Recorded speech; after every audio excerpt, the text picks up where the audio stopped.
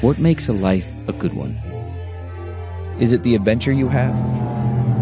Or the friends you find along the way? Maybe it's pursuing your passion while striving to protect, defend, and save what you believe in every single day. So what makes a life a good one? In the Coast Guard, we think it's all of the above and more. But you'll have to find out for yourself. Visit gocoastguard.com to learn more. In a world that is creating an open dialogue and much more honest discussions about our mental health without judgment, therapy seems to be much more common, a more common word used in our daily conversations than I think ever before. Short-term, long-term therapy, conventional, psychology, psychiatry, you name it, we seem to be talking about it, or at least I want us to talk about it without the stigma. And right now you might still be thinking that you're sitting on a chair or lying on a couch with the therapist asking questions like, how does that make you feel? Or tell me more about your mother. But we're going to mix things up a little bit today and bring to light cognitive behavior therapy, which is, I'm going to be learning there are a number of different ways to be able to do it and different styles. But joining me in studio is Dr. Sanjay Rao, an associate professor of psychiatry at Ottawa University and additional professor of psychiatry at Dalhousie University, with degrees that came here in Canada, India, and the UK. Dr. Rao practices from a place of identifying and treating the client both biomedically and therapeutically. He has delivered over 300 workshops in cognitive behavior therapies, presented in national and international conferences, and has been published in several scientific journals. So welcome everyone to Living Your Life with Leanne Lang, the podcast brought to you by Extension Marketing. And as always, for more information on getting your company the right marketing tools in this incredibly competitive space, you can head out and check out extensionmarketing.com. Dr. Rao, pleasure to have you here. Thank you for having me here. I tried to do a lot of my research on CBD, but I have a feeling I'm going to be learning a ton today. I'm really excited. I'm excited too to talk about CBT.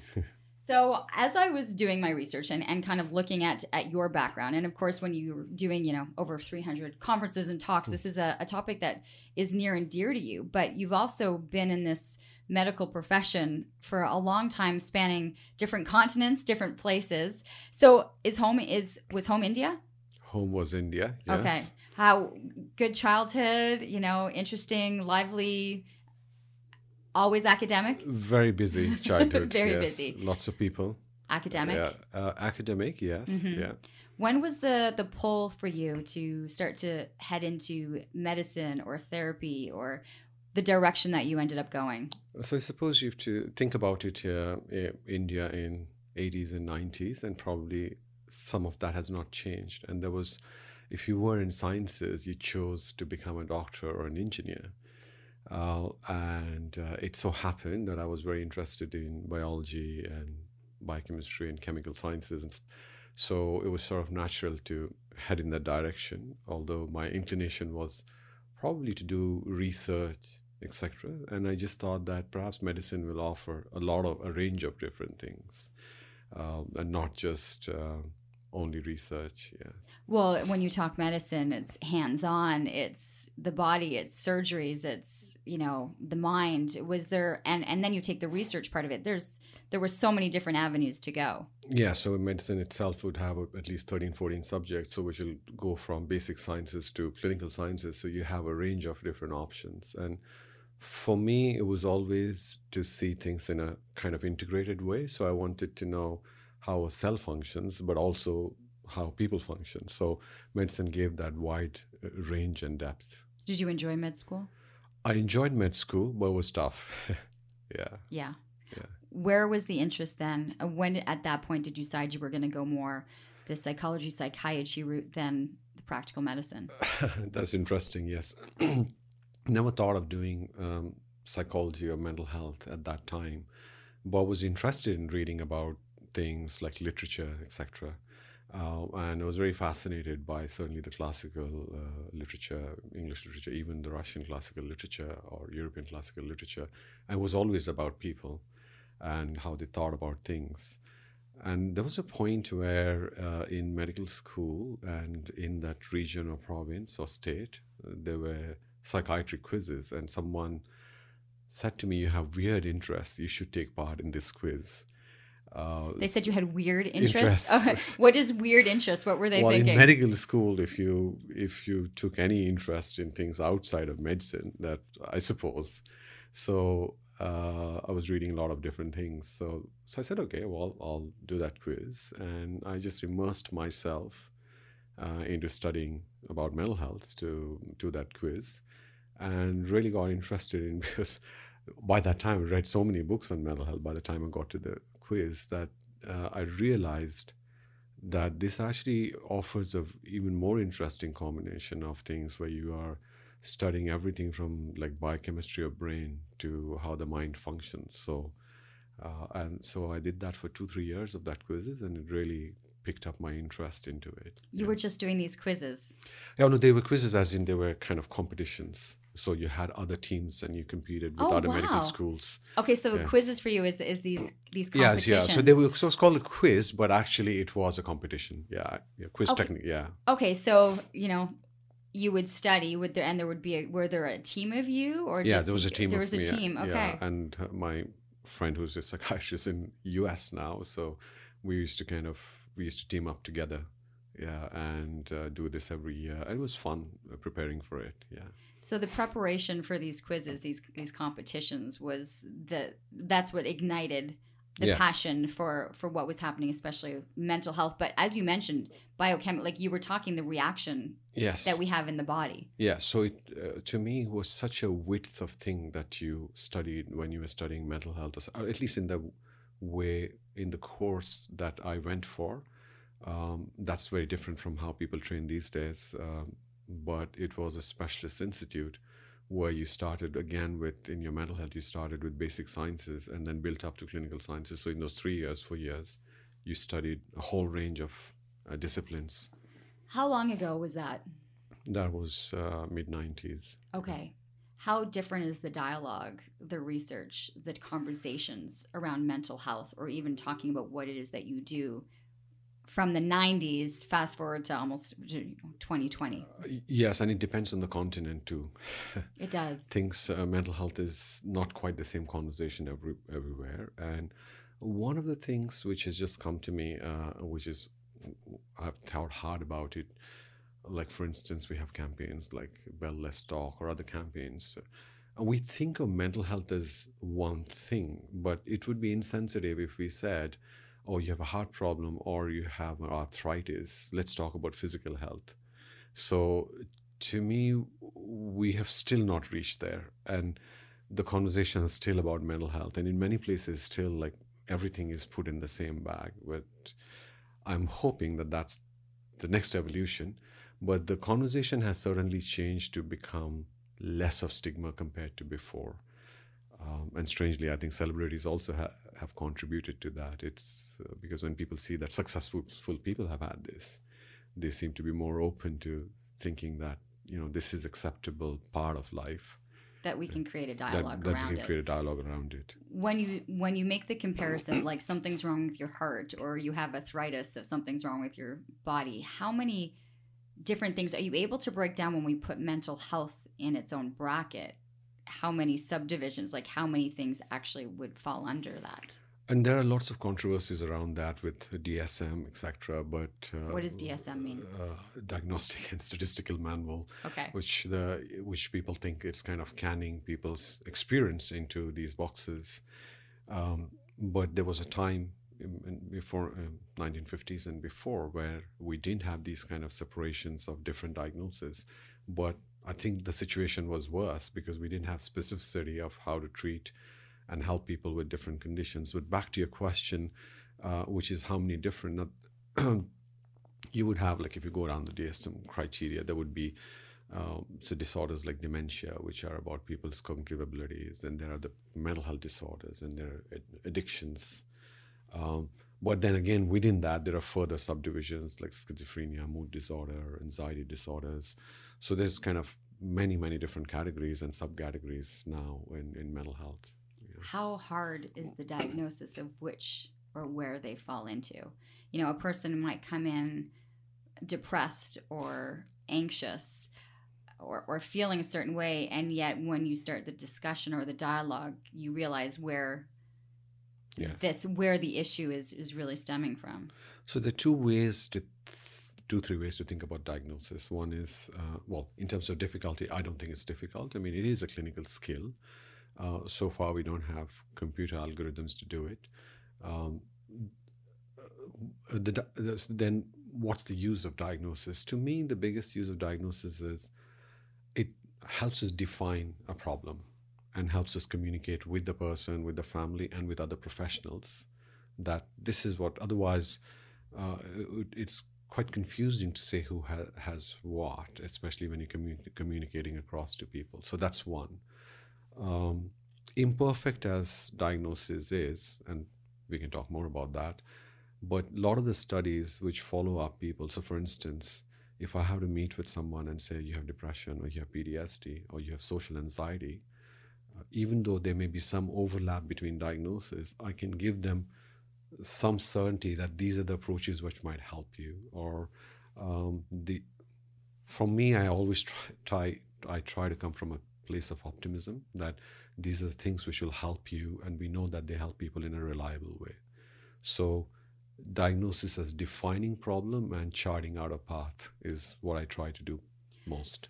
When people are coming to the office, and I said it in my intro, right? Are they thinking that they're going to sit there and, answer questions like, how does this make you feel? Or, I think, I joke about that, tell us a little bit more about your mother or your father. I mean, there is so much, I think, that we genetically take on. There's, as I'm learning too, when you have trauma, how your body, how your emotions, how things hold on to things. So are people coming in with one expectation and then walking out sometimes with a very different reality of what therapy can be or do for you?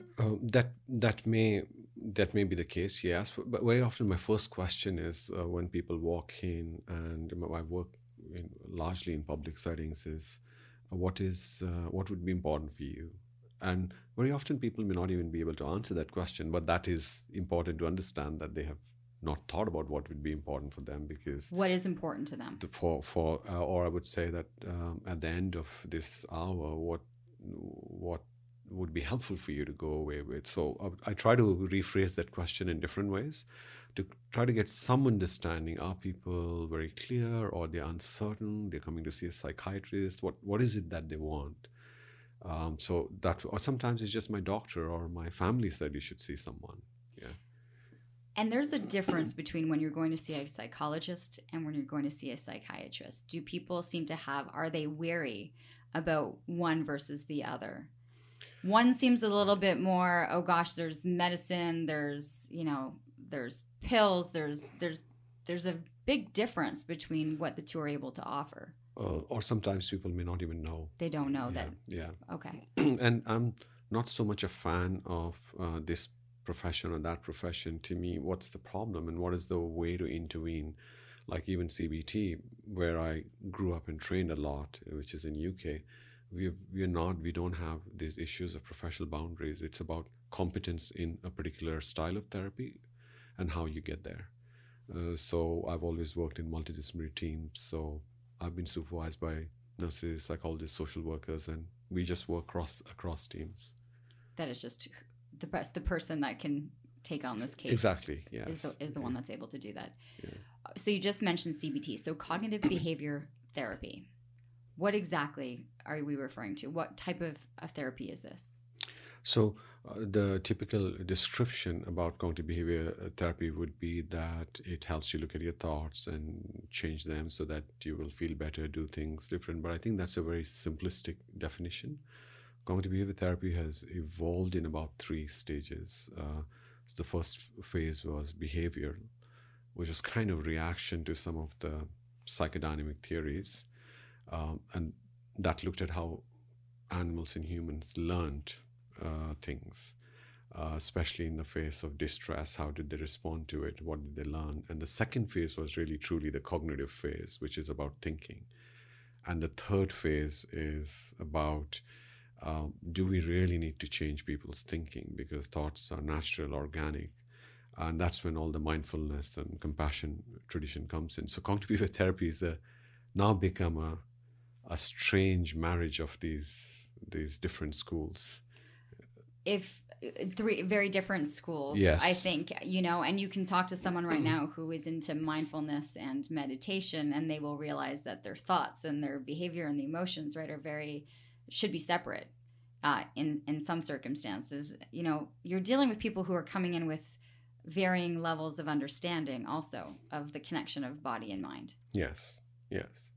So, do you want me to respond to that? Yeah, well, if you can, I think some people have the ability or understand it, and some would fight it. Yes. Well, no, it's just how I think. Change how I'm thinking. Well, Yes. it's not that easy. That's true. And just a little bit of background. So I also kind of grew up in India. So I had a background of learning yoga and meditation, etc. And things change when, it's just like when things come from the east to the west, they become very exotic. Like at one time, blue jeans were very exotic in India, even though it was the most common thing to have here. So it's a bit like that. Mindfulness, yoga, meditation. Just swapping it. It becomes so exotic. And I've always thought that really the heart of the matter should be being a good clinician, a good phenomenologist. Phenomenologist meaning it's an existential school, understanding the phenomena as it is. So when people have an experience of depression, how does that feel? Or when they are experiencing social anxiety, how does that feel? Or when they're hearing voices, how does that feel? These are actually European and German traditions. So I've tried to conceptualize therapy through that kind of understanding the phenomena. Then try to look at, okay, what are the methods by which we can approach this phenomena? So I'm not married to the idea that you should change your thoughts or change your behavior or be mindful, but look at the phenomena and say how many different ways we can approach this experience. And then finally, if we look at the literature, what are we learning from the different studies and clinical trials as to how these approaches have actually worked when we have applied them to a large number of people? So from that individual perspective of how phenomena is, to a large-scale study perspective, to what happens when we actually do this systematically as a study. So that's how I approach it. I don't know whether I answered your question. Okay, so I'm thinking to the people that are listening right now, and they're going, okay, is this something that could apply to me, or is it something that would work? What would a typical person be coming in for? So there's someone listening right now, they're driving into work, and they're dealing with what? Or what are they suffering from, or what are they looking to change if they're going, okay, let me learn more about what CBT actually is? Okay, so what CBT will provide for people, depending on which style you use, but largely will provide an immediate understanding of the experiences and how different that experience, which, for instance, if I'm feeling low or depressed, I'm looking at it as this big blob weighing on me or surrounding me. What CBT will do is break it down to its specific parts. So whether you're using mindfulness style CBT or cognitive therapy or behavior therapy, it'll break it down to the thinking patterns, the emotions, the physiological experiences, and what people do about it. So I think that's the strength of CBT. It takes these masses of things which are largely human suffering of one kind or the other, and breaks it down to more understandable components in the immediate thing without reference to necessarily everything before or after. Okay. Human suffering, yeah. That right there is going to connect with so many people. Yes. On some level, in some aspect of their life. Yes. And when we say human suffering, of course, it's the idea of suffering comes from many religious traditions, and particularly the third wave CBT people would refer to suffering because it's mindfulness, Buddhism, etc., which has brought this idea. But there is a more nuanced way of looking at suffering. I think all suffering is not same, and that's what I find another strength of at least the style of CBT that we practice or put together is so somebody who is experiencing psychosis is going to suffer in a different way than somebody who's depressed, than somebody who has a problem with ADHD and can't manage their attention. So all these are different varieties and nuances of suffering, and I think CBT gets to the heart of each of those different types of suffering. How does it do that? by actually looking at the subcomponents of these kinds of sufferings. So if I'm having difficulty in managing attention, CBT will actually outline how that happens, what are the situations in which it happens, how does it inconvenience you, how does it affect other people. If I'm having anxiety of being in a social situation, CBT will pinpoint that it's the fear of judgment of other people that's kind of affecting me. And is that a valid way of looking at that world? And finding ways to test out what is the reality of the world in those kind of moments where the suffering arises. So when you say it's the instant of, so let's say we have someone who has social anxiety, or and you mentioned it's the way they're seeing other people. Eventually their thought is on what other people are thinking of them, but it's not like in this therapy that you would be going back to where does this stem from, or how did it build up to be this way, or where did they fall into everything's about how other people perceive them. How far back do you go back? Yeah, that's a very good question. Social anxiety is a very good model. One is that it's one of the commonest anxiety disorders. Affects the young people. A lot of my work is dealing with them so that it doesn't affect them for the rest of their life. There are different ways in which it arises. Some people, there might be few events and they just become socially anxious. In other ways, it might arise from that they might have been shy people, and it arose from many life experiences. What CBT would do is formulate it by looking at a longitudinal perspective of their life, but be very focused in the present moment when you're dealing with it. So those things are ways of understanding the human experience and how they've arrived there.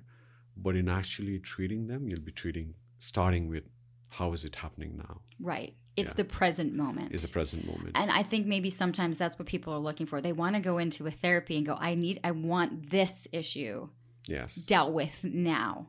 Yes. I don't have in my capacity. I don't want to go back 20, 30 years. I want to be able to deal with this current situation and move forward from this. So you would be focused in the present, but especially with social anxiety, I've seen that it's very image based. So people see how other people see themselves through the eyes of other people. So there are a lot of images when you're doing this work with them. But sometimes the images are linked to other images from before. So as we're doing that work, organically we'll find some relationship with the past, and then we'll deal with those as they come up. But we won't necessarily start with age 2 and go forward. Right. Yeah. As things evolve, you're able to tackle those. Definitely. Yeah. What kind of images are we referring to then? The images, if in the present moment, the images, I usually what I do is I draw a stick figure and ask people to describe how they see themselves through eyes of other people, especially in social anxiety.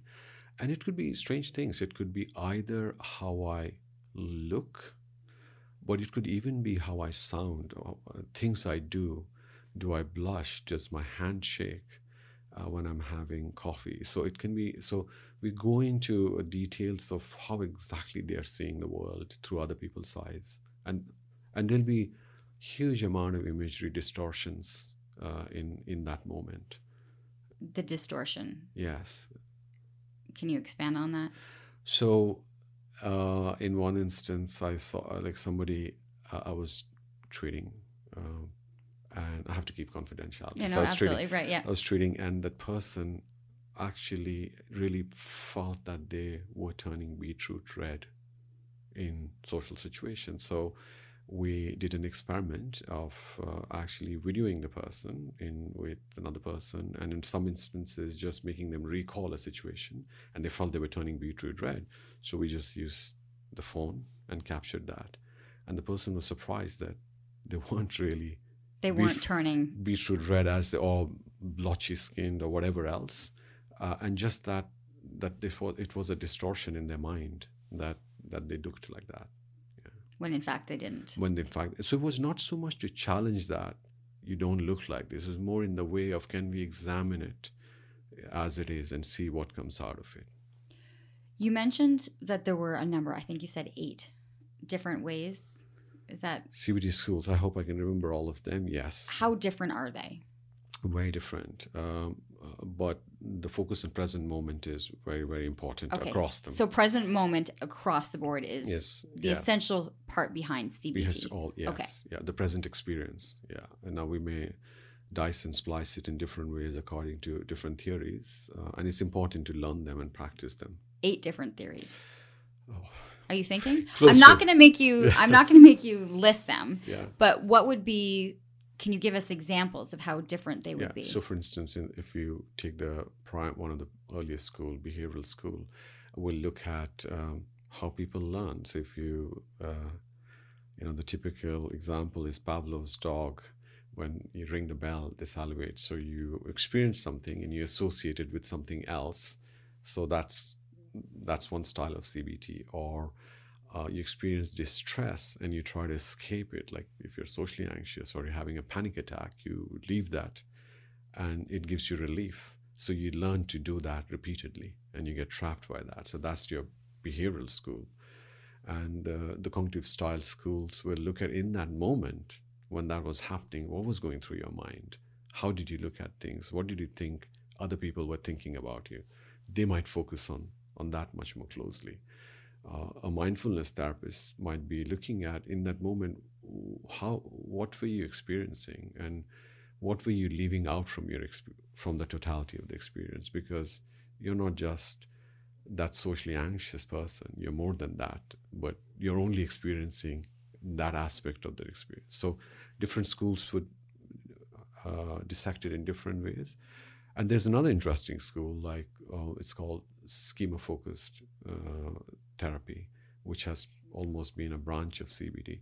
That would actually look at, from your early childhood, how have these impressions been created and concretized now to the kind of beliefs and reactions that you're having. So as many different styles as there are different ways of doing therapy. Having been in this line of medicine for so long, are you able to quickly figure out which way you'll approach a situation? This podcast is brought to you by Extension Marketing. They are a new breed of marketing agency that acts as your virtual marketing department, designing and implementing cost-effective marketing strategies that will grow your business. I can speak to this personally, as I've been using the Extension Marketing team to help me launch and grow my business. Founder Pat Whalen has been a lifesaver for me, a genuine coach guiding me along the way into uncharted territory. Tell them you're a friend of the show and receive a free 1-hour consultation. Check them out at extensionmarketing.com. I think so, yes. Yeah. I mean, in fact, this is not that I want to propagate my style, but I look at CBT in that sort of unified perspective, and that's what I call my school, unified CBT. And I think we have to learn with due diligence from each of these different styles, but put them together. And I was just thinking about it. When I originally started putting this together, I was learning these skills. And when I look at the sort of like CrossFit now, I see that people learn to be fit.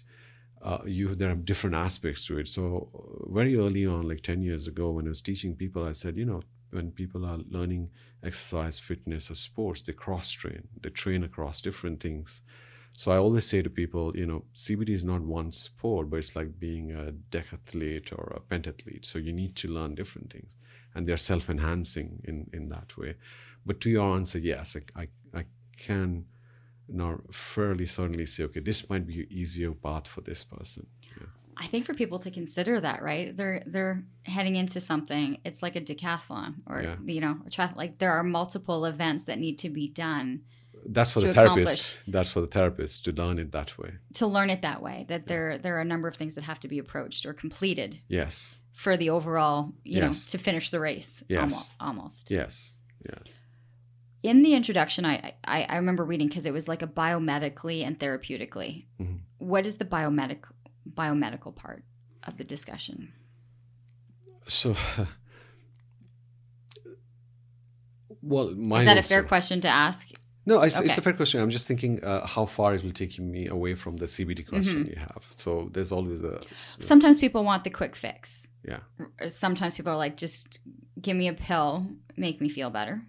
There's that line of thinking. Yes. They'll come in and say, I just want to fix this. Yes. They don't. They don't want to do the work. Yes. Do you often get that? They don't really want to do the work. They just want to feel better.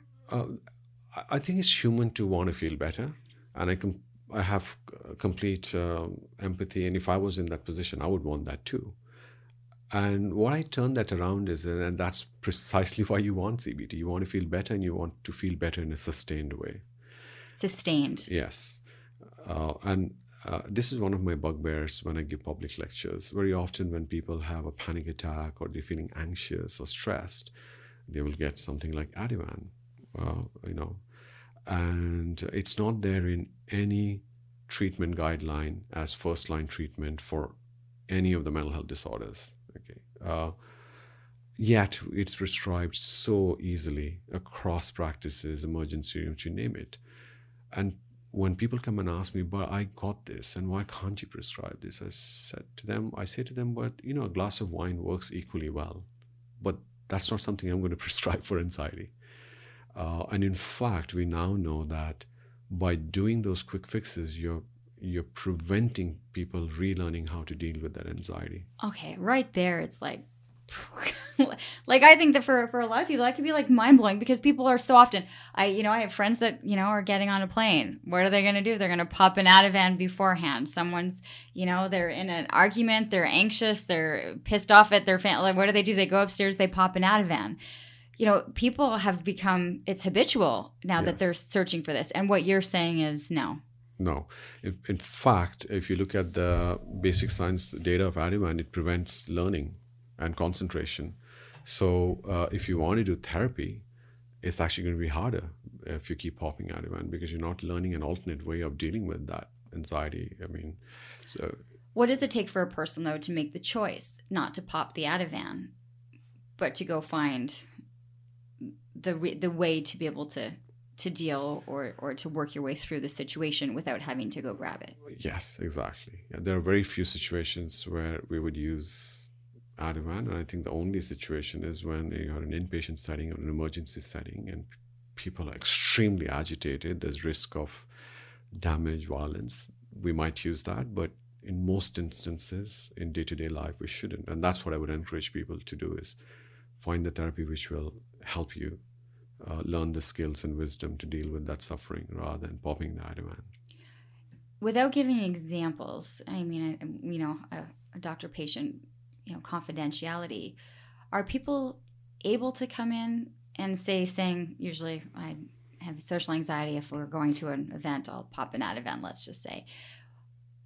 What has the reaction been from your patients that might have come in, not stubbornly, but maybe not quite believing that there was an ability to feel better in a certain way?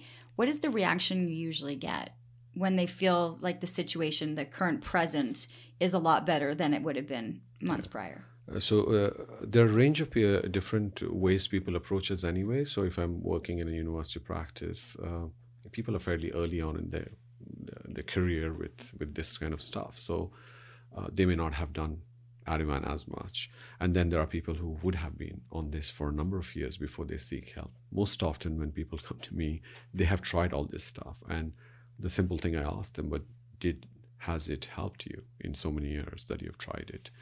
And that just stops them to rethink. And then I try to say that, and there is an alternative to be free of this, so that you can enjoy the quality of life that you want without having to do this. Are you seeing a lot more young people in the office? I have 2 daughters who have devices and have phones and have different concerns and worries and discussions than I ever did at that age. We seem to just be shifting.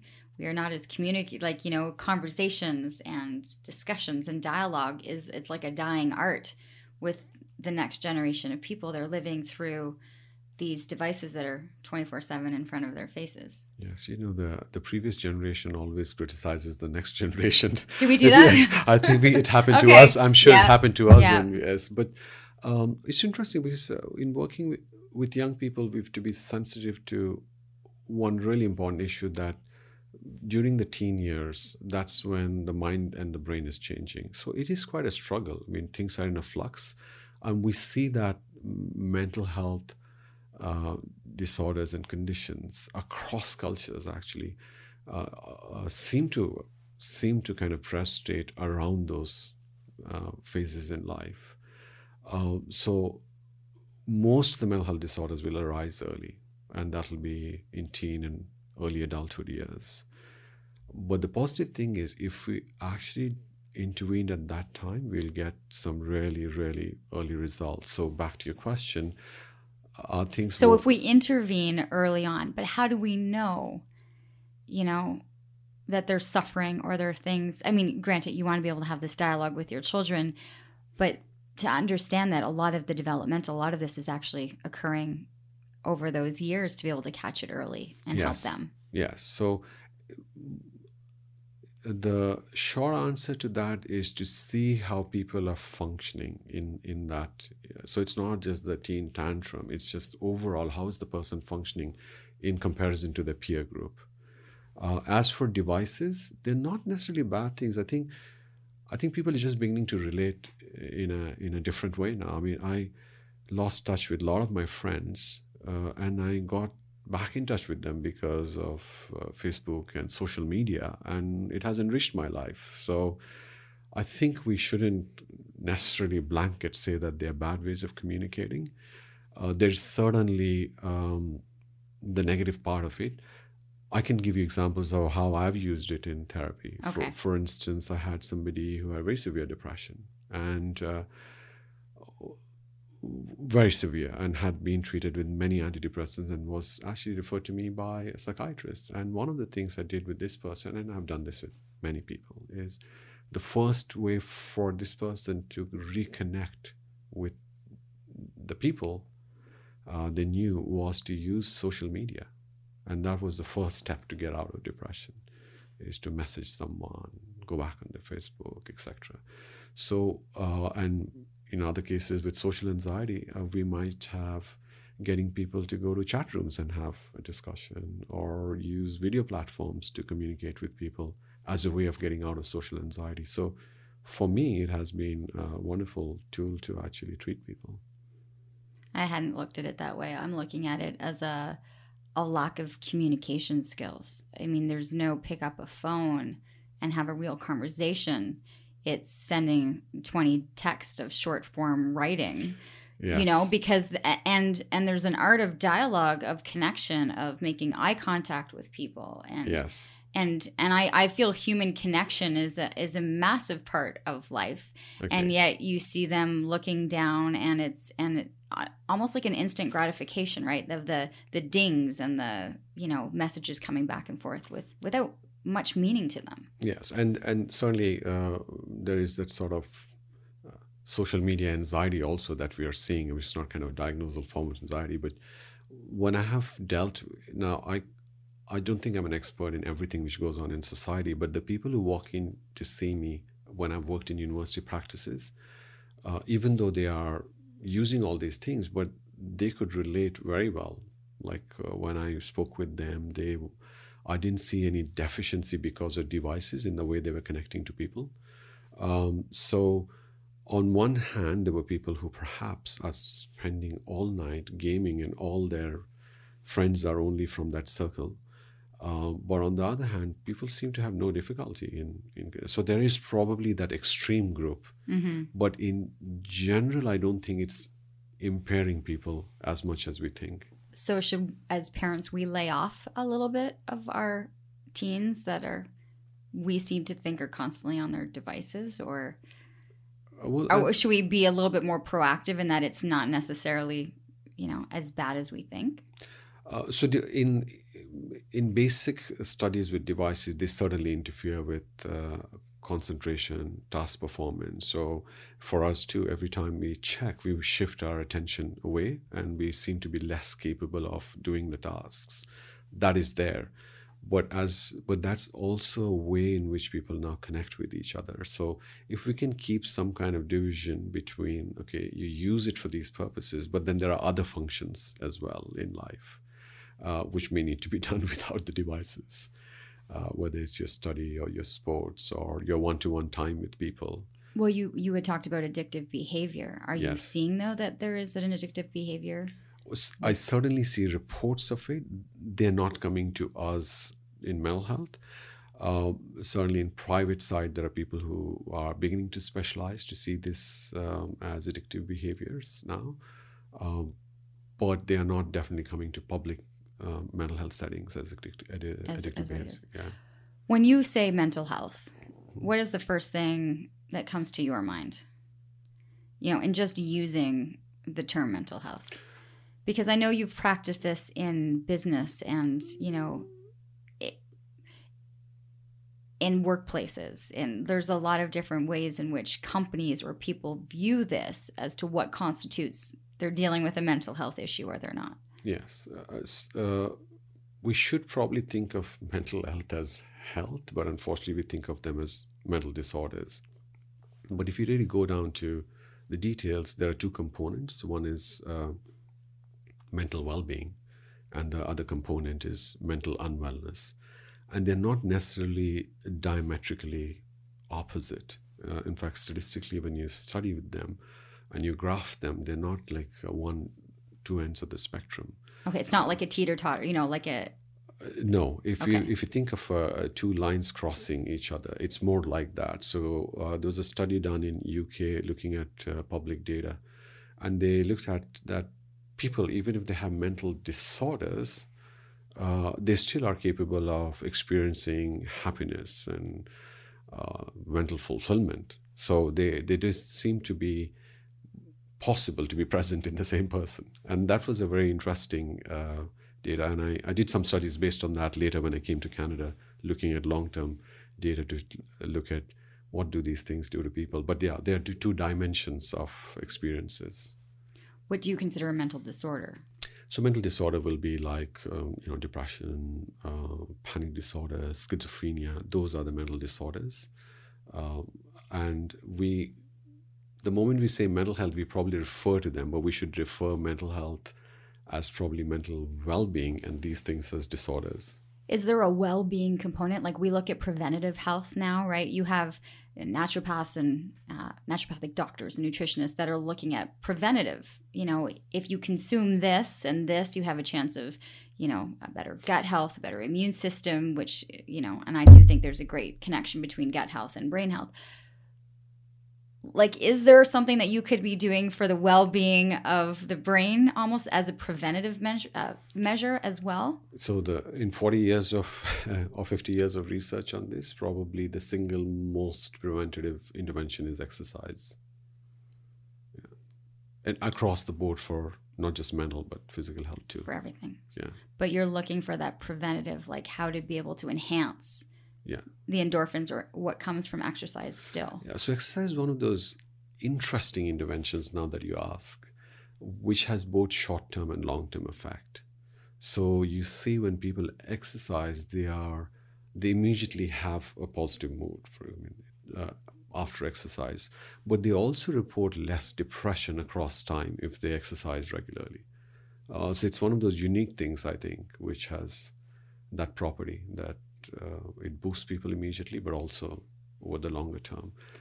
So you have a very depressed person who is on a couch, depressed, lethargic, no energy to get up or to do anything. And yet you're saying, get up, have a discussion, sit with someone, try CBD, and go exercise. And they're sitting on the couch going, there's not a chance. Okay. I can't get myself off the couch, let alone be able to start and do all of these things. So, I'm trying to be realistic. I'm trying to think of, coming at it from a different mindset. Well, that's exactly the sort of people I see, right? So that's really interesting because I have seen that. And just getting to your office took more energy than they've put out in months just to get out of the house and go. Or not even getting to the office, just living in the basement. Because they have nowhere to go and they're depressed.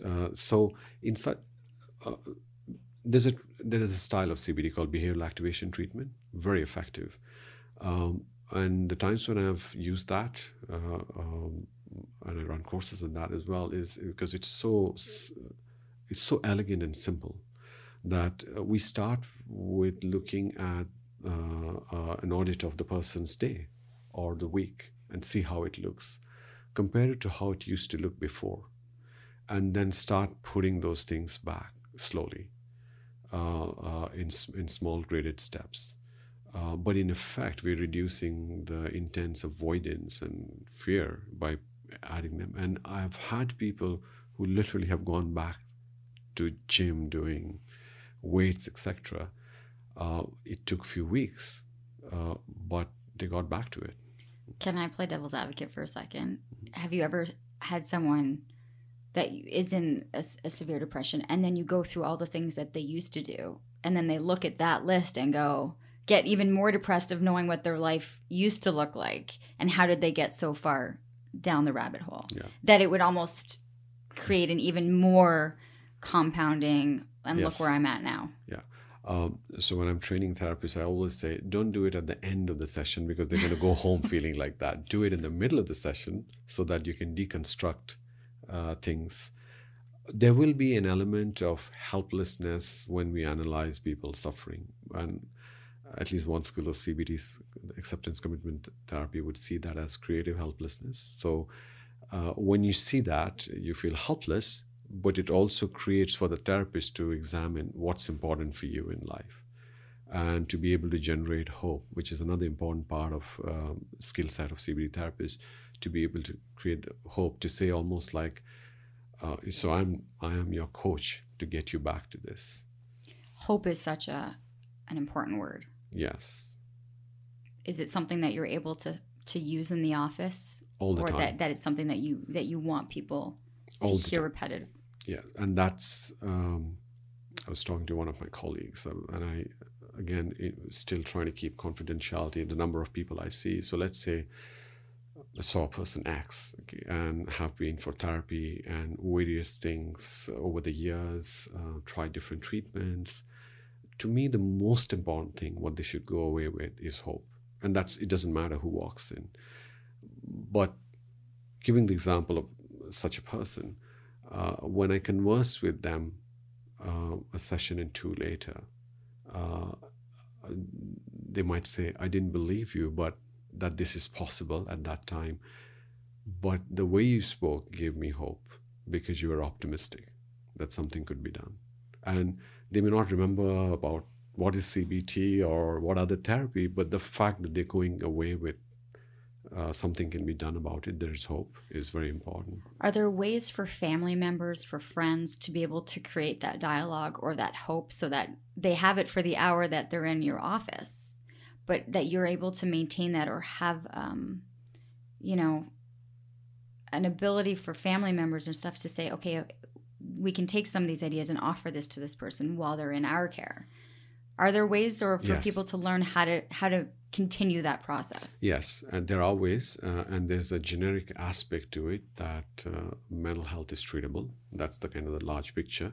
And there's a very specific way of generating that hope, which is whenever I see someone, I ask them, do you have family or significant other who would want to meet in the next few sessions? And what I try to do is give them all a little bit of homework tasks. I'll get some reading material, which is easily readable. I'll ask them what their questions are, and then they come back. By easy readable, it's written in terms that we can understand. It's not like we're reading a medical journal and after the second paragraph we toss it. Yeah, I have identified those sort of materials and sites. So it's kind of a technical thing to generate that hope. It's not just an emotion thing, right? Hope is also a technical construct. So then they see what's the information. Then I show them what are the treatments which are available. And then they can actually participate in some of those things. So for instance, when you're treating somebody with hoarding or OCD, it's really helpful to have the family members and others, because hoarding and OCD and depression can hijack everybody's life. So how do we work on this so it doesn't hijack this person's life, but also the family member's life? So that way everybody is part of that kind of team which is doing this work. And that automatically generates hope, because there's a method to do it. But that method is different for each kind of problem, whether you're dealing with depression or social anxiety or OCD. Each one will be slightly different how you do that. The other thing that I read with the CBD is that it's a shorter time. So it's not like you're checking in going, this could be, a long, long run. What did you mean by shorter time so that people have maybe a little bit of an awareness of what their investment is going to be in this? So it's time limited. So depending on the type of CBT. So for instance, most of the trials with PTSD would say that on average you need 12 sessions. Okay. But of course you can have PTSD because you had a road traffic accident. You have PTSD because you had multiple traumas and abuse, and that would be different. But that's how CBT works. It's time limited. But there are styles of CBT, for example, schema-focused therapy for personality disorder, that could last 2-3 years. So, but still time limited. What do you mean by time limited? Exactly. Okay, so this is the typical example I gave to one of my clients. Like when you contract, let's say you had a problem with your kitchen and you wanted to contract that work, and the builder comes and says, yeah, it could take 6 months or a year or more than that. But when it's done, it'll be like what you like it to be. Would you trust that person or somebody who gives you an estimate? It'll be about 6 to 8 months. And within that period, these are the things we can do. Depending on the weather, it can go a little bit this way, that way. And I always tell my clients that, so which one would you prefer? And they say, well, I want the person who's going to give me a close estimate rather than an unending open job. I said, well, then I want to be that builder for you. Right, but even in that description, you said there could be weather. Yeah. There could be factors as to why we'll need to extend it. Yes, or why we couldn't work on this because we had to fix this leak, right? So you're giving them that dialogue that there will be things or could be things that will come up that would change that estimate. Yes, and what I say is, and then that's why we review on a regular basis to see where we are with things. Yeah. Is it emotional for people?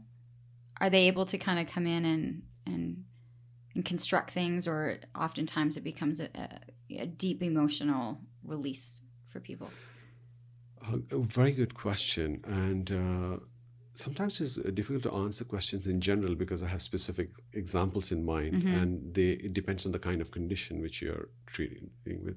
I certainly see that emotional release phenomena a lot when we're dealing with PTSD, because there's something very trapped in the memories that people have. I mean, we all have difficult memories, but we're not necessarily trapped by them. Can I ask if you believe that we hold some of that trauma in our cells, like in our body? Do you believe that, or is that something that you are open to?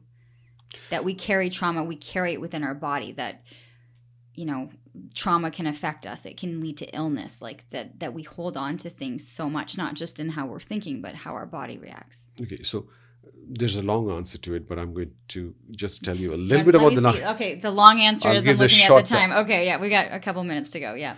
Okay, then I'll give you the short answer. Any experience is multidimensional. It's physical and mental and emotional. And that's what a good CBT therapist should look at. But if you locate it to just the mind or just the body or just the emotion, then you're really trivializing it. So I don't want to do that. So I look at the whole complete signature of that experience. It's all encompassing. It's all encompassing. And it can be very different from one person to another. Yeah. That's how uniquely different experience can be. And sometimes it can be very significantly located in the body. And for some other people, be very significantly located in a certain emotion. But the job of the CBT therapist is to open that to see the totality of the experience and then work through that. So at the end of all of this, and there's someone that's saying, open-minded to heading into therapy or having this dialogue, what questions do they need to be asking their therapist to say, are we doing CBT? What kind of therapy are we going to be doing? Because how, as a layman, as some of us who don't really have a full understanding, what are the questions that we need to be asking our medical practitioner to know what kind of therapy we're heading into? The therapy should be consistent with what the guidelines say is the right for that. The CBT therapist should be trained according to what are guidelines for training. It takes at least 9 to 12 months of dedicated training to be a CBT therapist, and that's really important. Like, how different is it, though, than going to your psychologist? Like, you have to be trained in the CBT format. Yes. And are there a lot of people that are trained in this? Is it really sought after? Like, are people wanting more of it? Well, you have a background in athletics, so there are lots of people who exercise, but then there are some people who are athletes and they trained for it. And that's how I see CBT training. Yes, everybody can exercise, but if you want to be an athlete, which is what I want the therapist to be, I want them to be CBT athletes. So that intensity of training has to be there. And it's very specified. So do you have a lot of medical students now or that are saying this is the line that I want to Yes, interesting. So increasingly medical students have been approaching, and some of them are attending programs as well. Yes. Yeah. But it's a question that you should be asking if your doctor's referring you to a psychologist or psychiatrist and they're saying we need to dive deeper into these issues. You go to your family doctor and you talk about your anxiety or depression, and they're going to send you along the way to a specialist. Can they ask for somebody? Can they say, I'd like to try this? Or who can I go to that's doing CBT? They absolutely can. And luckily in Ontario, we have improving access to structured psychotherapy, which is a government-funded CBT program, which is being piloted. It's not extending everywhere. That's the public option. There are a range of private practitioners who are offering it too, and they can ask the doctors to refer. But I always say to people, you have to make sure that the practitioner is actually doing CBT. It's not just a self-proclamation that I do CBT. Because it would be that different. Yes, and that the best way to look at the training, whether they have spent a significant amount of time doing CBT. Yeah. Because if you could compare a 60-minute session with one and a 60-minute session with two, you would see going down the checklist how different it is. Yes. Can you give me that just as we're wrapping this up? Like, what would be right off the bat, like 2 or 3 different things that you would be able to pick up right away? A CBT session will always be structured, and it's a lot of success of CBT will rest on what people do in between sessions. And when people come and say, I have had CBT, ask them, what did you do between the sessions? And if there's nothing, then it's not CBT. So there's work to be done when you leave a CBT session. That's a lot of work of CBT which happens between. So there's homework. Yeah. Is that fair to say? There's homework associated? Yes. Is it homework of dialogue? Is it homework on paper?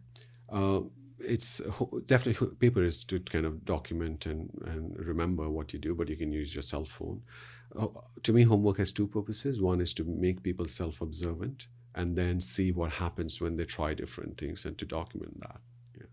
So there is the process. So that would be that critical question you ask. What were the exercises that what you did? What did you do between sessions? In between sessions. Yes. And do you find a lot of the work and the progress is done in that time? Yes. If the good therapist will get people to live life between sessions. And that's an art and a science to do that. Yeah. Live life in between sessions. Yeah. It's an interesting way of describing it. Yes. That's all we really want, right? At the end of the day, to be present and live life at its fullest. Yes. Do you like what you like? Do you feel accomplished at the end of the day? Like, are there days when you kind of go, they did their work in between sessions and you see that light at the end of the tunnel? That hope was there. It was given to them. It's interesting. I never feel tired at the end of the day. The days I do CBT, which is most days, I don't feel tired at the end of the day because it is such a life-enhancing thing to do. And you see people change all the time after years of trauma, etc. So, I think it works both ways. Yeah. I don't think I have many people that come in after the end of a workday and say that they don't feel tired. Yeah. And with the type of work that you do. Yeah. Because I know even it was, even trying to get, having you come in, it's like it didn't want to affect anyone's sessions. Yes. They wait too long to try to be able to get in and to be able to see you. If people are looking for more information, they're going to be hearing this. Where can they find more information on you, on the practice, on where you're at? Because I know there's a couple of different places to find you. Yeah, so I have a public health practice. I work in Brockville General Hospital now. I also have a practice called CMAP Health, Center for Mental and Psychological Health, where the therapists I train work. And I have a Unified CBT Academy, which is the training arm of the work that I do. So if there are therapists right now who are looking for more information on becoming a CBT specialist and getting it, they can actually learn and do things through you. Yes, I'm fairly confident that Unified CBT Academy is the most intensive training across North America because it's not just a weekend workshop in CBT. Was it important for you to share the knowledge and to have more people doing this? You don't establish an academy and put the work into training others. As you grow older, you hope that the other people will take the torch and do it. So yes, that's what I want to do now. Well, I will have all of the websites, all of the information for you in the show notes.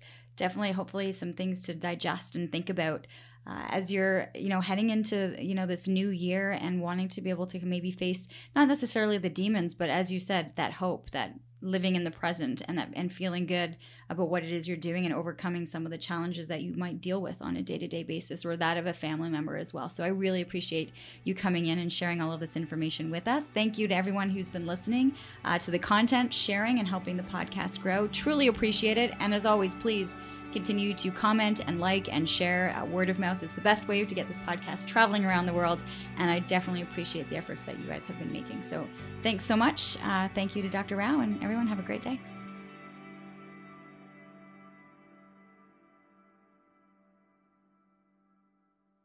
Have you ever thought, I'd love to have a podcast just like this one? Well, I can help. My name is Matt Kundle, and everyone at my company, the Sound Off Podcast Network, had a hand in making this show. Whether it was about the sound, the discoverability, or that you're just enjoying the show, we are all about the detail. If you think you have a podcast in you, reach out to me via email, matt@soundoff.network, or check out the website and become one of the great podcasts we work with at soundoff.network.